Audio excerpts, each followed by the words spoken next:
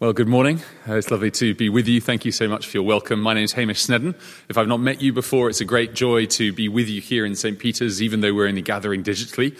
I serve as the assistant minister down at St. Andrew's Free Church. I know that you've been working your way through the Sermon on the Mount with my colleague Paul Clark in the last few weeks. So it's a great joy to pick up with that reading that we've just had read to us from Matthew chapter 6, verses 1 to 18. I'll explain a little bit of where we're heading in the next few weeks in terms of how we're going to break up this wonderfully rich chapter of God's Word. But why don't I lead us in a prayer as we begin and ask for God's help as we hear his word together. Let's pray. Our gracious God and our heavenly Father, we thank you so much for the fact that even though we are apart physically, we remain partners in the gospel through our union with the Lord Jesus Christ. We thank you that in him and through him we are seated at your right hand in heaven with him.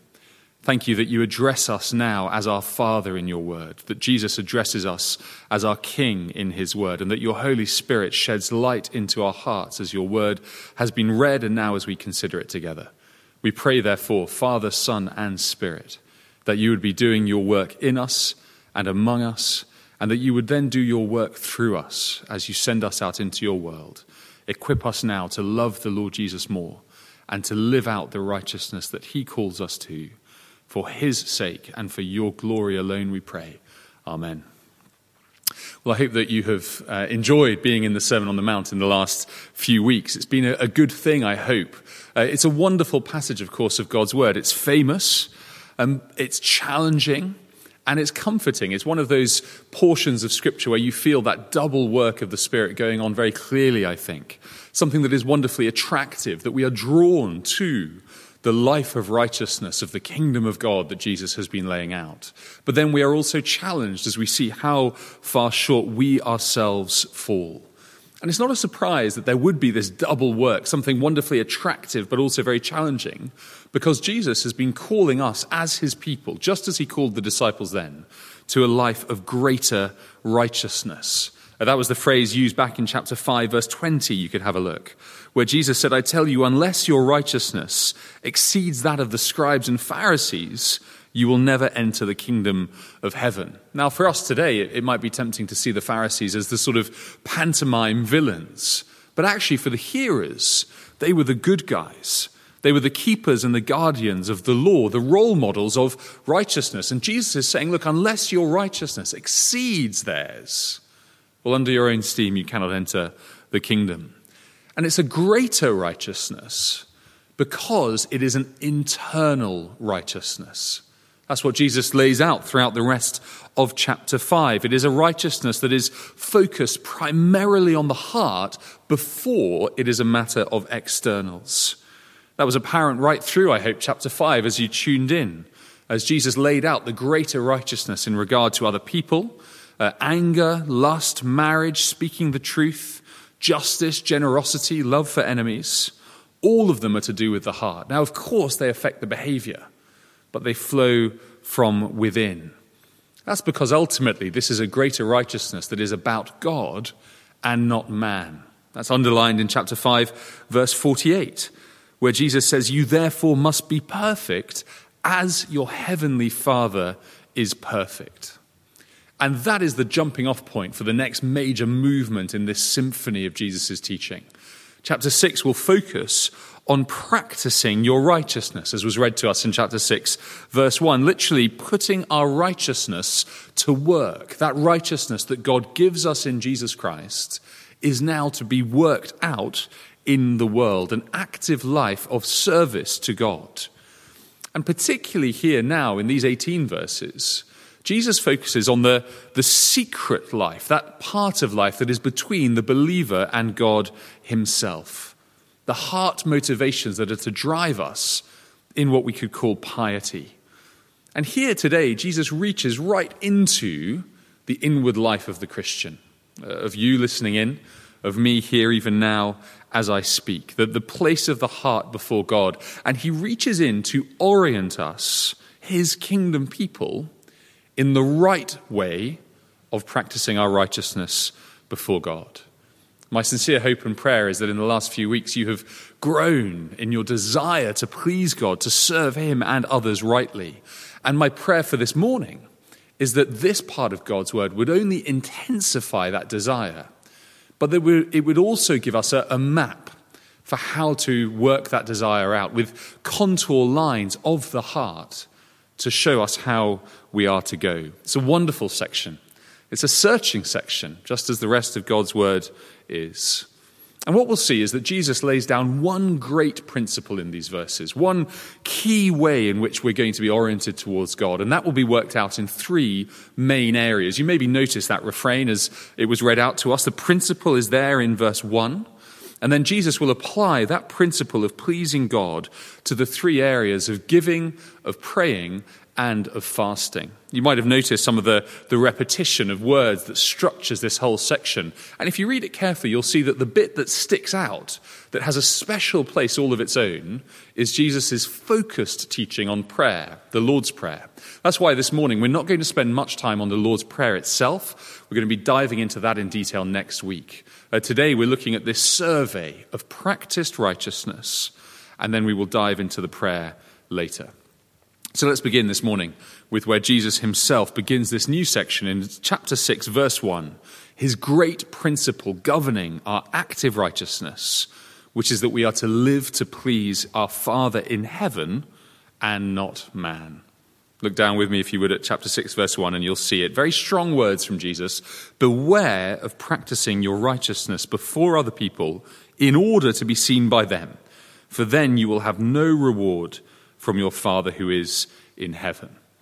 It's a negative warning, isn't it? By that I don't mean it's bad, but I mean that Jesus frames it in the sense of do not do this. Beware, you who love me, you who are my disciples, you who would live out the life of the kingdom of God, be careful not to do this thing. It's clearly something that is a real danger, even for the follower of Jesus.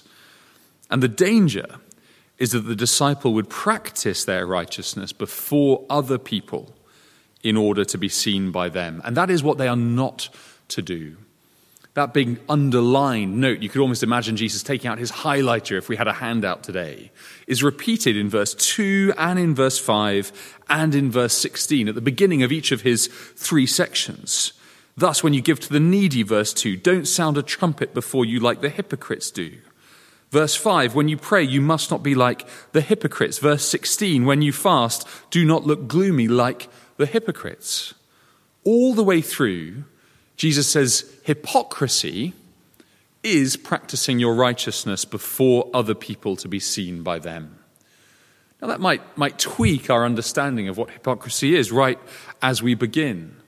But this hypocrisy, this horizontal orientation that only looks to please people, it is hypocrisy precisely because it is a perversion, a fundamental twisting of what true righteousness is about.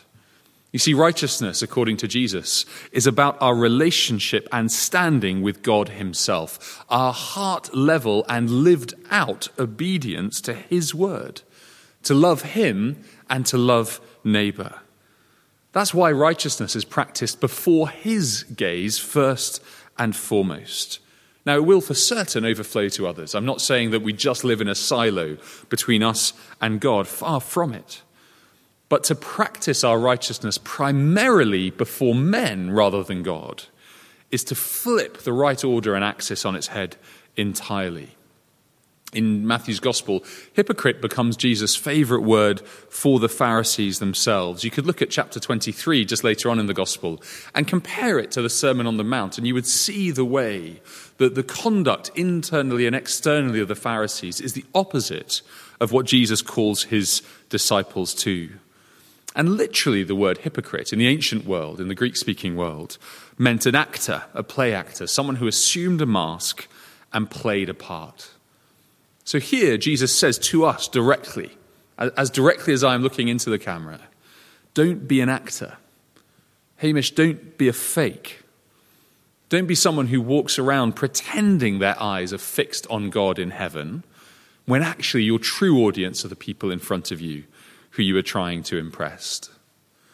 You see, back at the start of the sermon, Jesus said that the blessed person, the one truly favored by God and flourishes in him, is the one who is poor in spirit towards him, who is meek before him, who is humble before him, the God who is in heaven. If true righteousness, therefore, is about our standing before God, then it is obscene for God's people to practice their righteousness with God out of the picture and only our fellow creatures in the frame. That's why Jesus says, beware. But it is so easy to do, isn't it? We can so quickly, I think, assume and put on masks just like actors. We look at our world around us and we see so many people who live out their lives in the world by whatever standard of righteousness they feel is true. They live it out according to what their fellow people think of them. So whether that's their social media postings or the pronunciations their businesses make or the stances they take, so often it's driven by what the people around us think and not actually what is right. But, it'd be very easy for us as Christians to wag the finger and say, look, there's hypocrisy out there, and to fail to see that there can be hypocrisy in here, in our own hearts, in our own homes, in our own churches. Back in the 1950s, a Canadian sociologist, a man called Irving Goffman, wrote a really influential book. It was called The Presentation of Self in Everyday Life. He argued that all people, consciously and subconsciously, are playing a part in their lives. That depending on who they're with and where they are, they put on different masks to suit the social context they find themselves in. And tragically, I think, we can do that too in the kingdom of God. We can care more about what people around us are thinking than what is right before our God, our Father, the God of the universe who rules in heaven. A few questions that I've had pressed upon myself through studying this chapter that I would throw out to you to think on, to pray through, to maybe talk about together. Do you ever find yourself engaging in impression management, in manipulating your appearance? Could be physically, but maybe most dangerously, morally or spiritually, to be presentable to the people around you? Do you ever find yourself engaging in behavior management, either doing or not doing, saying or not saying certain things because we want to draw out a certain reaction from the people around us rather than what God wants us to do? Perhaps most pervasively of all, do you ever find yourself engaging in reputation management, afraid to be honest before God and others because we're worried about what people are going to think of us? It can be a tragedy when we walk into church, and Lord willing, we look forward to walking back into church physically at some point in the future. But it's so easy to put that mask on, isn't it? To say, I'm fine morally, all is well, to present a front rather than to be honest with one another. I think, observationally, most normally we do it with the people whose approval matters the most to us. Could be crowds of friends, could be small circles of fellow Christians. It could just be the one or two people whose smile you most crave. What Jesus says here, look, however big the circle you're trying to impress, however great they are in the world's eyes or in the kingdom's eyes, if our dominant reason for righteousness is man rather than God, well, then there is no reward we can expect from our Father in heaven. You see, all the way through, the refrain of do not be like this is matched by the fact that those hypocrites in verse 2, 5, and 16, well, they have received their reward already. Because if my goal is to be seen by men, if my goal is to receive approval from my fellow creatures, then as soon as I receive that approval, that's the reward been and done with. It's the fleeting, the possible, but the oh-so-fickle approval of human beings. In the great book, The Count of Monte Cristo, the main character, Edmond Dantes, says that to receive such approval is to be lifted high one moment and cast down the next. And Jesus says that for any of his followers who practice their righteousness for that reason, well, that is all you will get. Hypocrisy will never gain favor in heaven, because it is not bothered with the pleasing of the Father who is in heaven. And if the negative principle is don't do it in front of others, well, there's the wonderful positive, the great positive anchor and refrain of not only this chapter, but I would argue the whole sermon, that we have a Father in heaven whom we are to please and to serve. You see, that truth is transformative for the kingdom citizen. If you're listening to this as a man or a woman, as a boy or a girl, as an old saint or one who's newly converted to Christ, or is a small child learning how to live for Jesus in this world, to know that we as disciples of the King are the children of God, well, that is the engine that will drive us to practice our righteousness before him.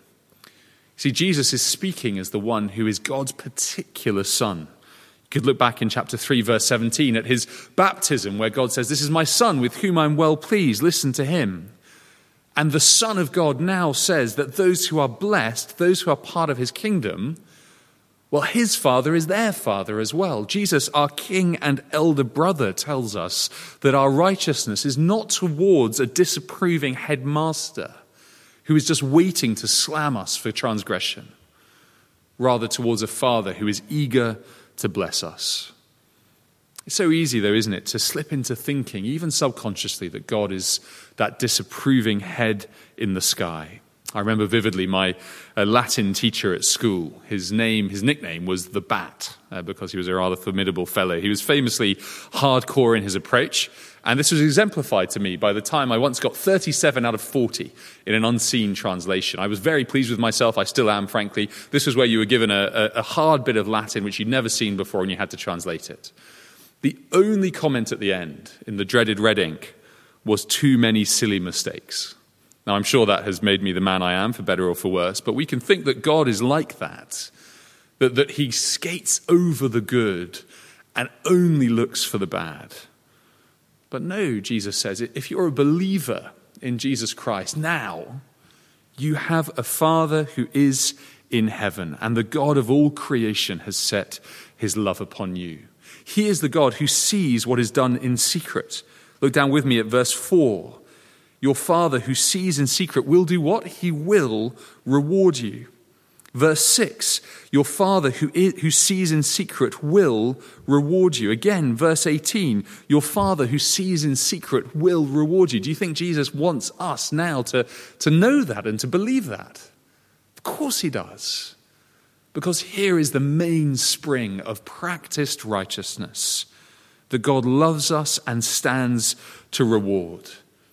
We'll see in verses 19 to 20 that it is God who keeps and adds to our treasure in heaven, and so he is to be the inward object of all Christian living. Just think then with me how that reorients our righteousness, how Jesus here steers the course of our life and our heart towards God. If you're someone who struggles with that reputation management and the others that we spoke of earlier, then here is a wonderful, liberating key. You see, objectively, God is God in heaven. He rules. He is there now. He is the source and goal of the human life of righteousness. And that majestic and holy God has, again, objectively set his adopting love upon you. That means in reality that the people across from you, are the people with you now if you're listening to this, or the people in your mind's eye if you're listening on your own, that their opinion of you is only ever secondary. It is never the main thing in life, because they themselves, wonderful though they may be, are not the main thing in life. God is God. God loves you, and it is God who will reward you. Subjectively, so not just that which is true intellectually, but also that which is lived out in our experience, to know and believe that this God sees and rewards, well, is also enormously liberating. You know, it's so easy to go through life consumed by the fear of others. What do they think of me? Will they take my actions rightly? And we torment ourselves with the what if, the what if, the what if. You know, well, what is going to happen with all these people with whom I share my life? But Jesus says, look, the eternal God sees, the loving Father knows, the generous Father God will reward you for every deed done for him, whatever anyone else thinks. You know, that frees us up to live righteously, even in ways that the world around us will find totally baffling. If your colleagues or even your family are left bemused or even bruised and offended by your discipleship, your following of Jesus, well, the Father's approval is all that counts. It's not just in the world's gaze. That this attitude and knowledge frees us up to live righteously in ways that even our fellow Christians can sometimes find baffling. We'll disagree with one another in areas of wisdom and of conscience, different finer points of theology. But Jesus says, look, it's the Father's approval that counts. I take it that is good news for hearts that want to practice righteousness, but so often are bowed down. And as we just finished this great principle, I want to suggest a way of viewing it as we look at our whole Christian lives. As I've meditated on these verses, I've increasingly seen them and experienced them as something of a spiritual triage. You'll know A&E's in the news a lot at the moment as we're thankful for the work the NHS have done and continue to do. You'll know that if you go to A&E, a nurse will assess you first and do triage upon you to see how severe the problem is and how quickly you will get in to see a doctor. Here it's not a nurse, but Jesus opening us up and assessing and exposing my and our motivations. And there is a warning and a comfort here, that there is a warning. Beware. Don't be like this. It's stark, it's uncompromising, and it's searching. Clearly it's a danger for all, even those 12 gathered around Jesus then. How much more so for us today? Be on your guard, Jesus says. Be alert. Don't be complacent, don't be passive, don't be lulled to sleep about the danger. Pleasing man is so often just the air we breathe that we can get inoculated to it. We can forget who we truly are.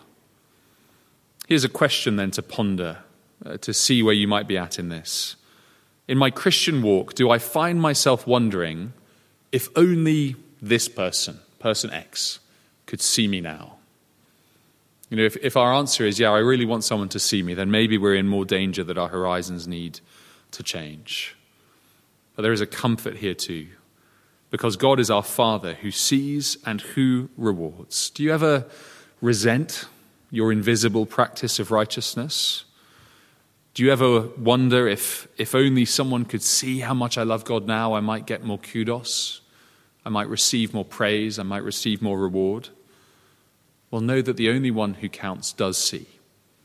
He sees what is done in secret. The only one who truly loves does know. In our prayer, in our giving, in our personal devotion, he loves you and he will reward you. We can get on and practice our righteousness before our Father in heaven and not those around us. And that's the great principle laid down. And really, it's that principle that Jesus now pushes through three main areas of piety. We sometimes can be nervous of the language of piety. It might have gone out of fashion with some listening, that we can worry about pietism, an approach to the Christian life that's just too focused on me and my God.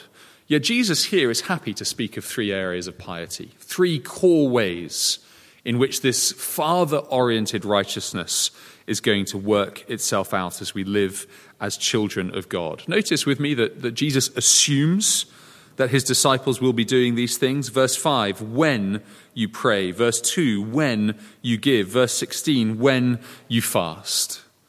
Now this isn't an exhaustive list of practiced righteousness, but it is seemingly a nothing less than list. Here is what Jesus assumes is going to be part of the life of his followers.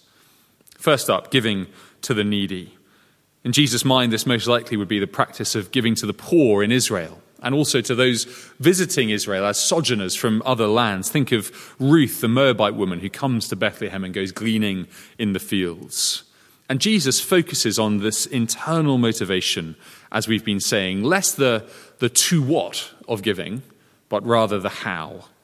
And Jesus says, verse 2, when you give, don't make a great song and dance about it. In verse 2, he has this very powerful image of trumpets being blown before you. And whether that was a literal practice of some hypocrites of the day, or whether it's more of a metaphor like us speaking about blowing our own horn is unclear. Either way, the point is obvious, isn't it? Don't be like them. Don't draw attention to yourself with this great procession in front of you showing how virtuous you are. Rather, give simply because you want to bless others as an expression of your love for your Father in heaven. We can see it around us today. Someone will give a large chunk of money to a charity, and in a way that's never gaudy, but is very clear, it's made clear who has done the giving and just how much they have given. It's something that we see in our culture almost every day, what some might call a humble brag, showing off while maintaining an outward form of humility. I want to say that's still a good deed, that if the poor are blessed by that, that is a good thing. But for the giver like that, well, they've received their reward already. They've got the warm glow of approval from their fellow man, but that will fade away as fast as the note of the trumpet itself. No, the opposite, Jesus says, is to give in secret. Do not let, verse 3, your left hand know what your right hand is doing. Another vivid image that I think is not to be pressed overly literally, that the hands not knowing each other is an image of one part of the body doing something so as not to receive reward from another part of the body. Likewise, secret refers to motive rather than doing something in total anonymity. If you were to give money to a charity or to give to the church and someone else were to find out, that would not in any way nullify what you'd done. What matters is your inward secret motivation. So when we give, whatever it is that we're giving to, supremely to the kingdom work of God's heavenly kingdom, when we do that, as a basic part of Christian living, we're to do it with God's priorities in mind. It's exactly the same then when we come to praying in verse 5. Do you see how strong the imperative is here? In every single one of these, as Jesus says, you must not be like the hypocrites. The citizen of the kingdom, the child of God, must not have man-pleasing at the center of their practiced righteousness. Well, why then does that apply to prayer? Well, it's to speak to our Father in heaven. Because he is the one who is in heaven and he sees from heaven what is done in secret and he will reward us, well, therefore we speak to him. Now, we'll dive into that next week as we zoom in on prayer in the Lord's Prayer. For now, I just want to consider the warning of Jesus as it applies to prayer. Now, it is easy in prayer, surprisingly easy, shamefully easy, speaking for myself, especially in corporate prayer, to find that the gaze of our hearts moving out of the corner of our eyes to those around us.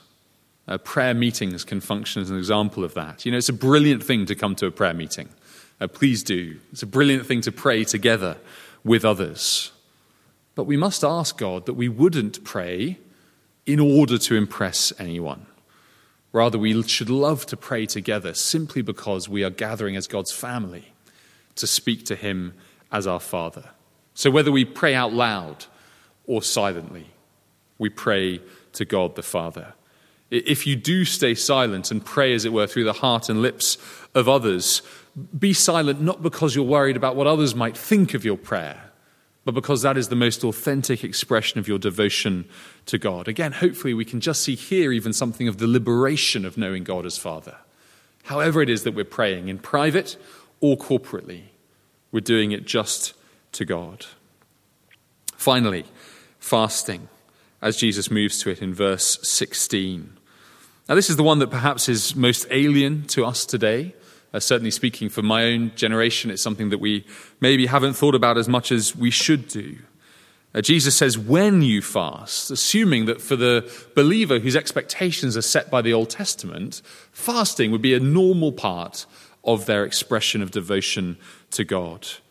John Wesley in the 18th century said that some have exalted religious fasting beyond all scripture and reason, but others have utterly disregarded it. I think that's only more true today. Some traditions make fasting an external action that through causing ourselves hardship must bring us closer to God. That would be to radically misunderstand the nature of God as Father that we've already been exploring. Others, though, and certainly I speak for myself here, I think before really the last few months of studying this, have gone the other way such that fasting has little to no practical place in our lives. You could chase through the verses in the Old Testament for this, but broadly speaking, fasting expressed mourning, sorrow over sin that led to repentance, and was sometimes used at times of specific prayer. So you could check out 2 Samuel chapter 1, verse 12, or Esther chapter 4, verse 16, as examples of these things. And I've been personally challenged, thinking on fasting, to see how closely it aligns with Jesus' priorities in the Sermon on the Mount. Not just as a lecture on historical piety, but as an option today for believers. Jesus later in Matthew 10 explains why his disciples aren't fasting. And this is the only one of these three areas that is not picked up in the rest of the New Testament. So this is something that Christians can legitimately talk about as to whether it should be part of our lives today or can be part of our lives today. But I take it that if we are to be those who mourn over our own spiritual neediness, if we're to be broken-hearted about our sin, hungering and thirsting for righteousness, if we are to be people of prayer, with prayer at the very center of the Christian life, well then why wouldn't we fast? Something that tangibly reminds us of our finitude, of our need to depend on God, something that removes the various props we put into our own life to bolster our own independence. I take it when done with God firmly in mind as the center, fasting can be a wonderful tool to aid us in these inward postures of the heart of humble dependence upon God. Notice not drawing attention to oneself, not constantly looking at your watch or bowing your head every time someone else eats, not passing off every background noise as a rumbling tummy. No, in this way too we are to do it in secret, honoring God and setting ourselves apart for the service of him.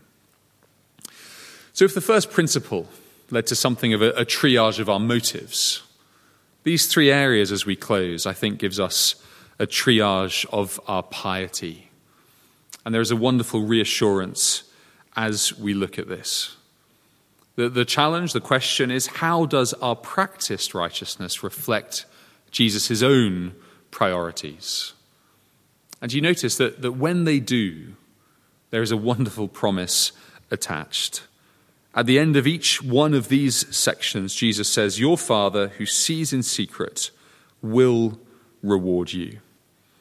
He says that when we are radically oriented towards our Father in heaven, when we live out our righteousness for him and not for the people around us, God sees it and God knows it.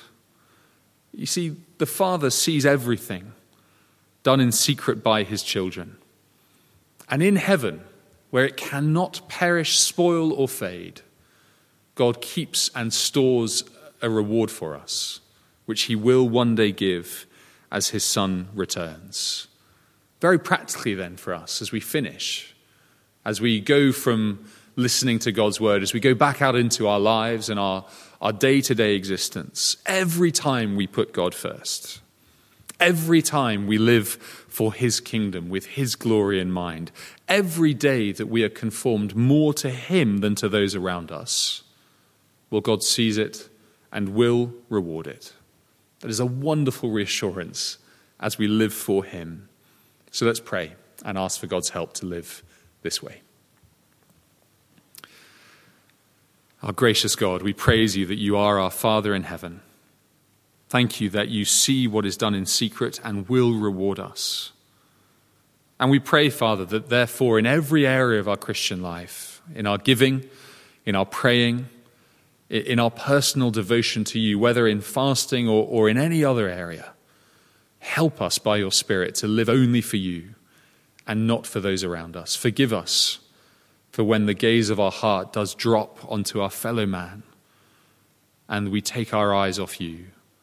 Fix us again on your glory and goodness, we pray, and animate our every thought and word and deed with a desire to please you And we ask that you would do it for Jesus' sake.